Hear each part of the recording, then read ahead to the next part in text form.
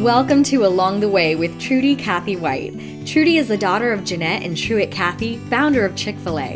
And like her dad, she is a beloved leader, communicator, and entrepreneur. In this podcast, Trudy will share a heartwarming collection of true stories with lessons she's learned along the way, and remind you that the legacy you'll leave then is the life you're living now.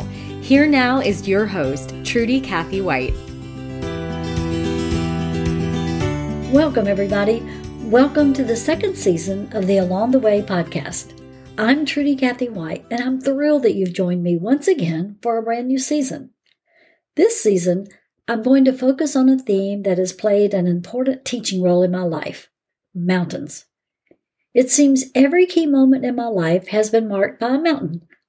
I'm not talking about a peak far off in the distance that simply provides beautiful background scenery. No. These mountains have been under my feet, supporting me, challenging me, lifting me, changing my perspective, leading me ever upward and onward. I am who, what, and where I am today because all of those mountains have brought me here, to this place. My childhood home sat beside a mountain. At least through the eyes of this little girl, it seemed like a mountain. Looking back, I'll admit it was more of a large hill, but it seemed so steep and regal back then. My family even called it a mountain. We would climb to the top, and then we would sing songs, read the Bible, watch the planes fly overhead, and even count the stars. Those days on our family mountain was precious to me. So precious, in fact, that my husband and I built our own home right on the top of that piece of land. Then there was another mountain in my life. Camp Crestridge for Girls. It's a place that is surrounded by the beautiful North Carolina mountains. I attended summer camp there every year beginning in 1964 when I was 8.5 years old. It was there that I learned our God is like those mountains. He's always with me and will never leave me. I recall achieving the highest camp rank during my final summer there as a camper. It wasn't an easy process, and it included a difficult climb up Rattlesnake Mountain. The rocky summit is the highest point in that area. I worked hard to reach the top, but every cut, bruise, scrape, and blister was well worth it when I got there. The view took my breath away. The process of facing and conquering that mountain brought new meaning to the song "Climb Every Mountain" from the movie The Sound of Music. We sang that song every summer at the end of camp, and it still gives me goosebumps whenever I hear it. As you might recall from last season's podcast, my husband, John, and I spent 10 years as missionaries in Brazil, which is literally surrounded by mountains. Our 4 children were young then. 2 of them, in fact, were born there, and one of our favorite family activities was riding the lift up Rio's famous Sugarloaf Mountain. The view from the top encompasses the beaches, the forest, and neighboring mountains, including the Corcovado Mountain in majestic splendor with the Christ statue right on top. Whenever I got lost traveling through our home city of Rio de Janeiro, which was often, that statue of Christ was my anchor. It was the landmark that I looked for as I tried to figure out which direction I was supposed to be going in. When I fixed my eyes on that statue at the top of Corcovado Mountain, I would certainly find my way home. You may also remember from last season, our youngest son David spent 24 days in a special NICU clinic in Rio de Janeiro. As we made the bumpy ambulance ride from the hospital to the clinic shortly after his difficult delivery, it dawned on me that we were traveling up. The NICU, where God worked miracles to save our baby, was fixed firmly on the side of a mountain. As we spent weeks worrying about and praying for our son, the glorious view from every window in that clinic gave us endless reminders of God's enduring faithfulness and presence. In the summer of 2003, my daughter Angela and I volunteered at Windshape Camps for Girls in Mount Berry, Georgia. As the campers gathered, I looked across at the Appalachian Mountain Range. God used His beautiful creation to speak to me about being involved in camps to impact the lives of young girls, a decision that has significantly shaped the latter part of my life. In 2011, a second overnight campus for Wind-Shaped Camps for Girls was launched in Young Harris, Georgia, in the shadow of Brasstown Ball, the tallest mountain in Georgia.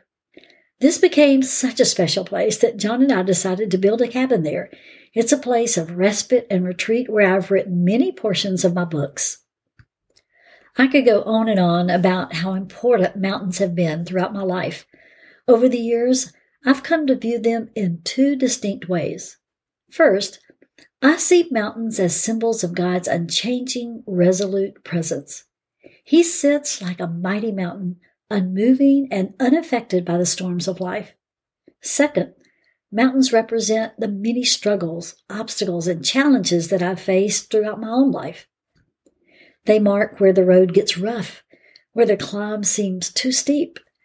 Some may see these dual views of mountains as contradictory. I can understand that.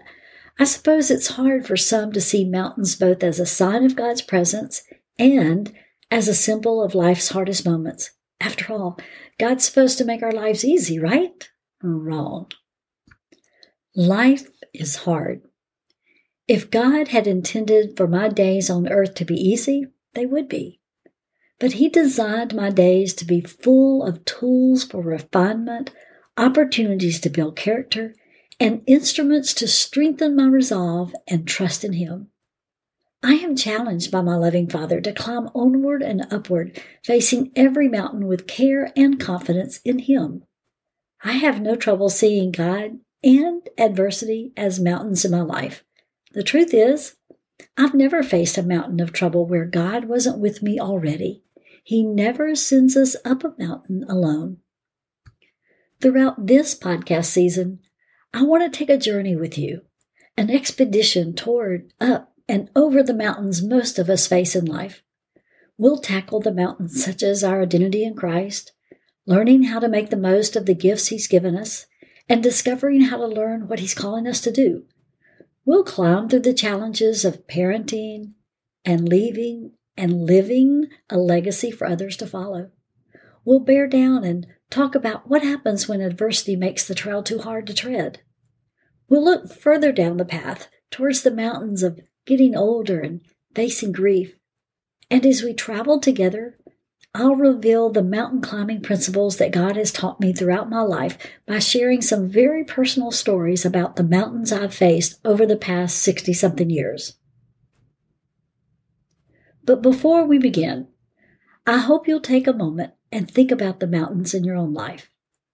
Maybe they're literal, but more likely they are moments of challenge that have shaped who you are today. I encourage you to pause this episode and identify 3 of these significant areas in your own life. What are the tools the Lord provided you to climb what was in front of you? Furthermore, what tools did you gain that continue to aid you in facing the mountains of life? The road ahead won't always be easy, but you already know that, right? Since we know the mountains are looming anyway, let's lace up our hiking boots and charge up the mountain together.